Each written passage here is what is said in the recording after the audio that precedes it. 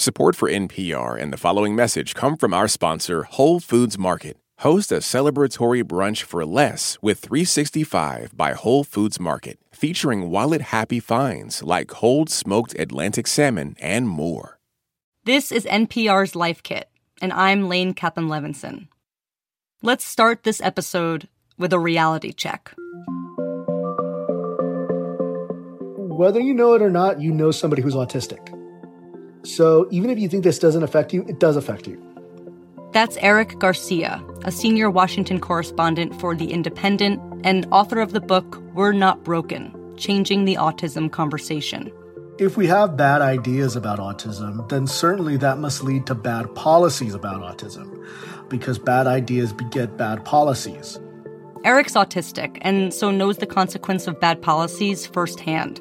Policies that Eric says have wrongfully focused on finding a cure for autism, something he says autistic people don't want and never asked for. So instead of prioritizing trying to fix them, prioritize what can you do to make their lives better. That's what Eric's book sets out to do. It's a combination of myth-busting, memoir, historical context, field interviews, and straight-up advice on how to better understand the autism spectrum, how to talk about it, and why it impacts every one of us. It's really easy to get a lot of misinformation about autism because it's such a contentious topic. But what matters is getting the right information and getting the right things to help your loved one live the most fulfilling life. So in this episode of Life Kit, talking about autism in an effort to change how we talk about it, one conversation at a time. My interview with Eric is part of a collaboration between NPR and the Library of Congress National Book Festival. For more information about the festival, visit loc.gov/bookfest.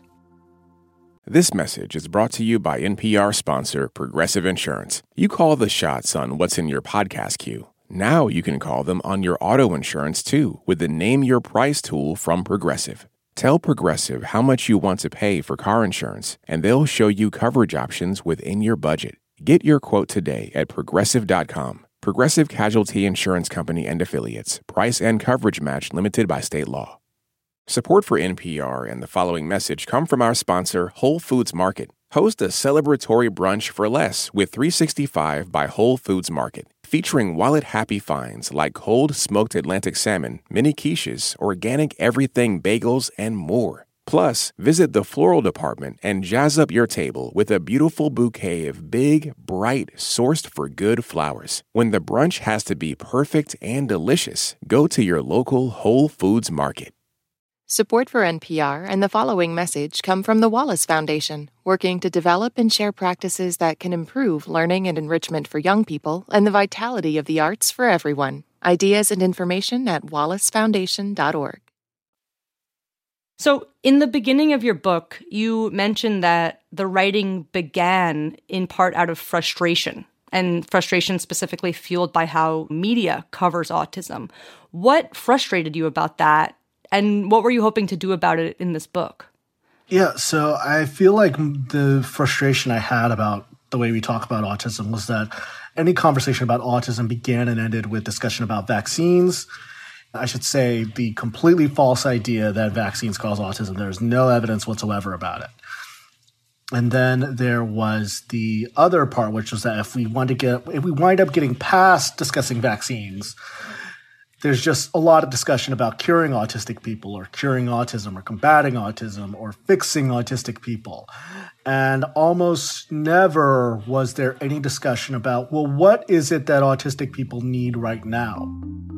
Even if you believe that there should be a cure, which I really articulate that I don't think that there should be a cure, there can be a cure for autism, that's something that's a long way down the road. And that doesn't really serve autistic people now. And I also was frustrated that I felt like almost every discussion about autism focused mostly on white, male, adolescent boys. And I felt like that was a very incomplete discussion about autism. And it was a very incomplete, it excluded plenty of autistic people who don't fit that categorization. Right. So it sounds like there's just a lot of myths that get perpetuated through the media, which is all too common, right? And that this was to dispel some of those that have been so pervasive. Precisely. I think that one of the things that I wanted to do was, again, to quote unquote, to borrow from the title of my book, change the autism conversation to include as many people as possible. Because I felt that there are a lot of pernicious ideas about the idea about whether autistic people can live independently, or even if they can't live independently, they deserve to live in the community rather than in institutions, or the idea that autistic people can either not work or only work in a very specific sector of science, technology, engineering, and mathematics. And I also thought that there were a lot of misconceptions about whether autistic people can have families or have legitimate relationships or legitimate friendships. Right. Well, how does your own personal story and experience and existence, as you write, contradict those common beliefs? Well, for one, I'm an adult. I think that a lot of the focus has been on children, or this idea that autistic people are only children. The other is that I don't work in technology or science, or I don't work in any of the STEM fields. I'm not an engineer in space in Silicon Valley. I'm a reporter, and there's this idea that autistic people, A, can't communicate, or their communication is considered invalid, or there is this idea that because we have difficulty with social cues that we couldn't possibly be reporters or work in media. And then there's also the fact that I'm Latino. There is still a large diagnosis gap for Latinos, and they're often diagnosed much later. So I think that in many ways I don't fit the stereotypical image of what people think of when they think of autism. Mm-hmm. You know, you've already had a successful career now on the heels of publishing your first book, which is a huge feat. But you've worked at major organizations like the Washington Post and really have lived a lot of your dreams. But in the book, you write, this is the point in the story where people expect a happy ending. The part where an autistic person goes from being a social outcast to channeling their special abilities into gainful employment. I was listening to another interview where you talked about how these quote-unquote inspirational stories just totally enrage you and how problematic they are. So why do those narratives cause so many problems as they get served up all the time? Yeah, I think one of my problems with those kinds of stories and why they enrage me is because they put all the onus on the autistic person themselves. So it's on the autistic person to find their niche interest that can be monetized. And if you don't have an interest that can be monetized, then you're almost kind of pathologized. They're inspiring because they don't require anything to change within the system. Rather than just having stories of extraordinary people, I would rather turn the extraordinary ordinary. It's the same reason why I don't like stories about, oh, look at this inspiring autistic person who graduated from college. Yes, it's good that they graduate from college, but why is it inspiring that? Why do we find that inspiring? Because we start from the baseline assumption that autistic people can't graduate from college, rather than thinking, what can we do to make college more accessible? And in the same way, what can we do to make employers and workplaces more accessible for autistic people? Right.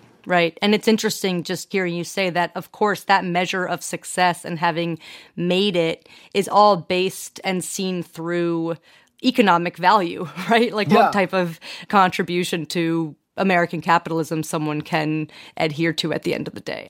Yeah. A lot of the denouement and a lot of our narratives about autism are crafted in a way as how can autistic people contribute to our economic system? There's a moment in the book where you're talking about the fact that able-bodied people, neurotypical people can make mistakes, can mess up, right? That's part of being an adult and growing up and learning from your mistakes, and how the stakes are so different for an autistic person. I'm wondering if you could read the excerpt from your book. Yeah. But while, yes, the right to grow up also includes the right to screw up, only able-bodied people have this luxury. For autistic and other disabled people, every bad decision becomes a referendum on your right to live independently. Despite jokes about adulting, nobody is going to force my neurotypical friends to move back in with their parents if they forget to do their laundry, if they need a nanny to care for their kids, a maid to clean their house, or a gig worker to do daily tasks. They won't be seen as incomplete humans. autistic people's use of these services is no more a measure of their incompleteness as humans than people who use wheelchairs are failures because they cannot walk. Yeah, that just really, really distills the double standard that exists, right? Where any little mistake that I would do would then cause doubt in my ability to care for myself. Yeah, I know neurotypical people who are far messier than I am. Right. But they don't. Nobody's going to have them move back in with their parents anytime soon. Right, right. Well, this also brings up another major theme in the book, which is around language and labels. And we've had these labels that society has used for a long time now that call certain types of autistic people low functioning and other types of autistic people high functioning. And you have written in the book that you see this language as harmful. And I'm wondering if you can kind of explain where this comes from and why you find it to be problematic. Yeah, I'm not a fan of the terms high functioning and low functioning because I think that they flatten the experiences of both groups of people. If you are considered what many of us call low functioning, then we set the expectations for them crushingly low. And what it does is that sometimes it might even give an incentive if we create this almost tiered system of autism. Then we can say either, well, this person is low functioning, so we don't need to spend that much money on them. Or this person is low functioning, so we don't need to expect much of them. So it's either or. And it's why I'm a fan of using the term high support needs, because that tends to describe what they need rather than how we see them function in society. On the flip side, calling someone high functioning like myself or someone who can work or someone who can speak or someone like that erases the legitimate difficulties that they might have. It might erase the fact that they might need accommodations in school. It might erase the accommodations they might need in work. So it flattens and it erases their experiences. So I tend to use the term low support needs instead. Mm-hmm. I'm wondering what language makes autistic people or an autistic person feel more included or seen, in the workplace, at home, for people who are listening to this who say or think, I don't really know how to refer to autistic people. I don't know if I should say someone with autism or an autistic person or someone on the spectrum, how you approach that and what people can take away. I tend to, and most autistic people prefer identity first language, which is to say autistic, because we recognize that autism is inextricable from our identity. It's not something you can remove from us. To remove it from us would be to fundamentally change who we are.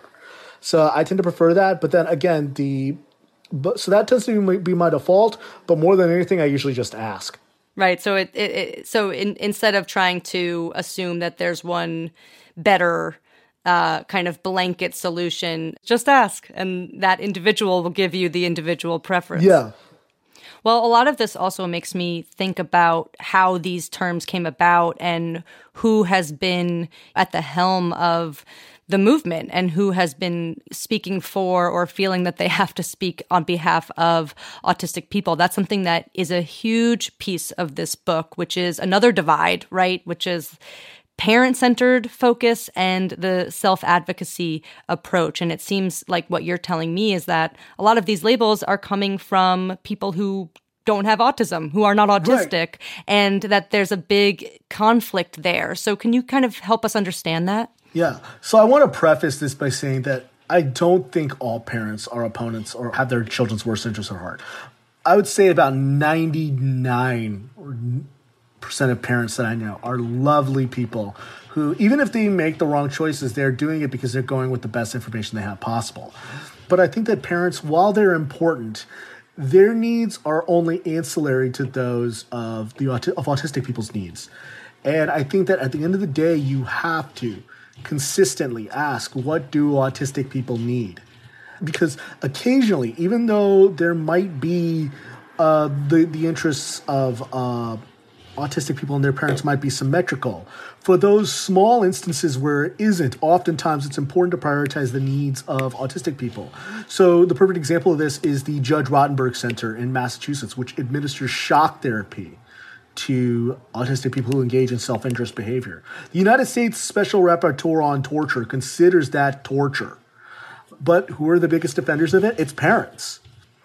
In the same way, some of the biggest defenders of paying autistic people and disabled people as a whole below the minimum wage are parent advocates. So while parents might be, in some ways, necessary allies and necessary advocates, they aren't the only people. They're not going to be the ones who have to live with these effects.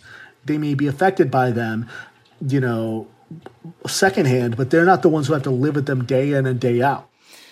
Right. And that goes back to kind of this misunderstanding of priorities. And also kind of makes me think about where we started this conversation around myths. There's one way to see your book as this kind of myth-busting journey.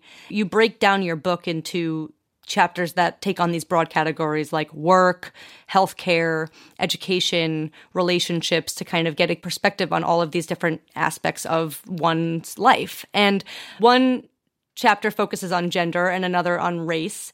And through these chapters, we come to see another myth that autism has been viewed and treated as something most associated with males and white people, which is kind of like the epitome of the patriarchy, right? It's just like white men. Right. Which is clearly not true. And so it might seem like an obvious question, but why is this? Why is that the association? And what is the consequence of that? What's overlooked? So our understanding of how to diagnose autistic people and the tools we use are based on these schemas of what autism looks in white males. Then the first two major studies about autism, done first in the United States under Leo Kanner, and then the one by Hans Asperger in Nazi-occupied Vienna, were done exclusively with white people. And Hans Asperger, for a long time, even thought that or for a while, even believed that it only happened in boys. And then, on top of that, Leo Kanner, his first study, I believe 8 of the children he surveyed, the 8 of the 11 children were boys and 3 were girls.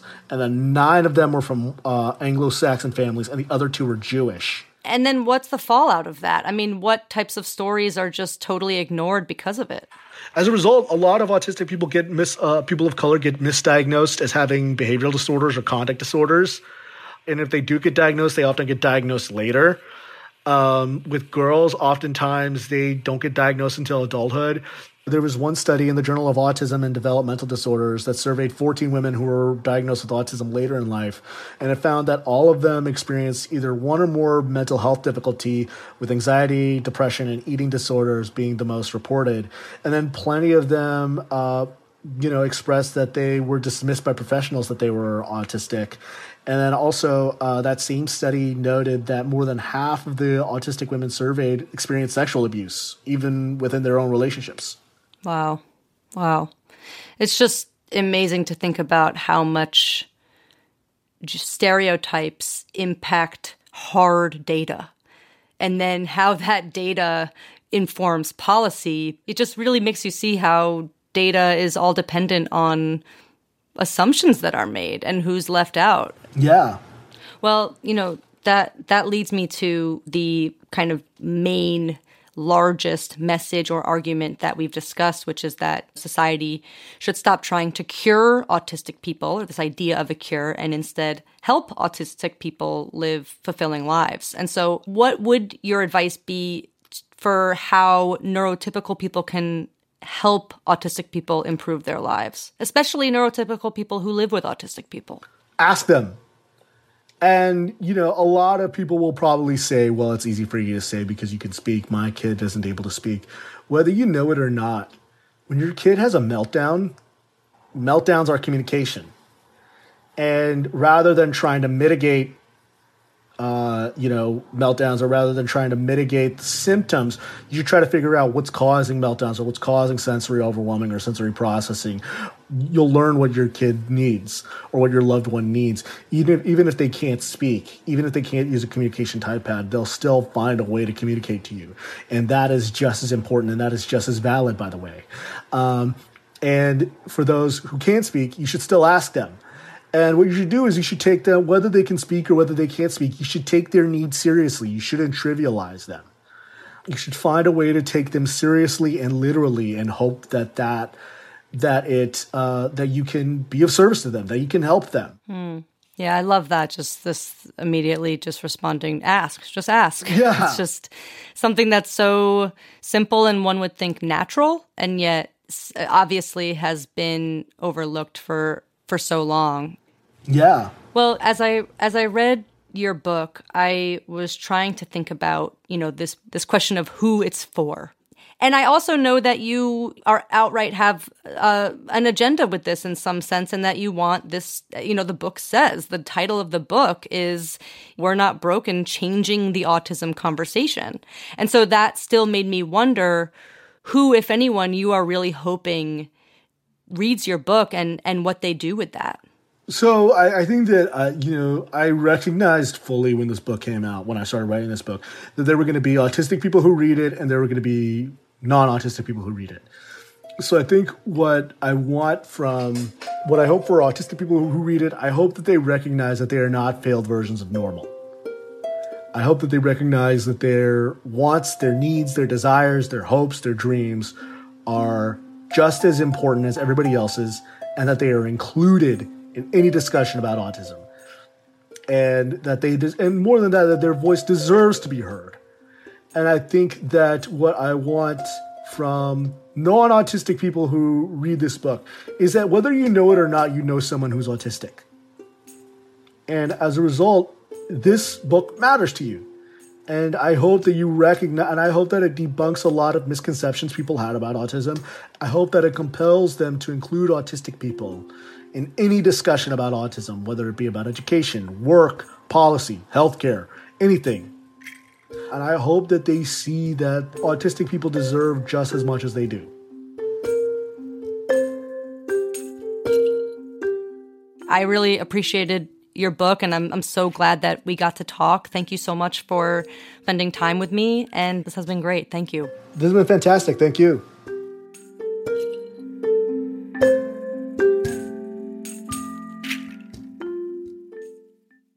That conversation with Eric Garcia was part of NPR's collaboration with the Library of Congress National Book Festival. For information and more author interviews, visit loc.gov/bookfest. For more Life Kit, check out our other episodes. We have lots more episodes on mental health, parenting, and personal finance. You can find those at npr.org/lifekit. And if you love Life Kit and want more, subscribe to our newsletter at npr.org/lifekitnewsletter. This episode of Life Kit was produced by Claire Marie Schneider. Megan Kane is the managing producer. Beth Donovan is the senior editor. Our production team also includes Audrey Nguyen, Andy Tagle, and Janet Ujung Lee. Our digital editors are Beck Harlan and Wynn Davis. I'm Lane Cuppen-Levinson. Thanks for listening.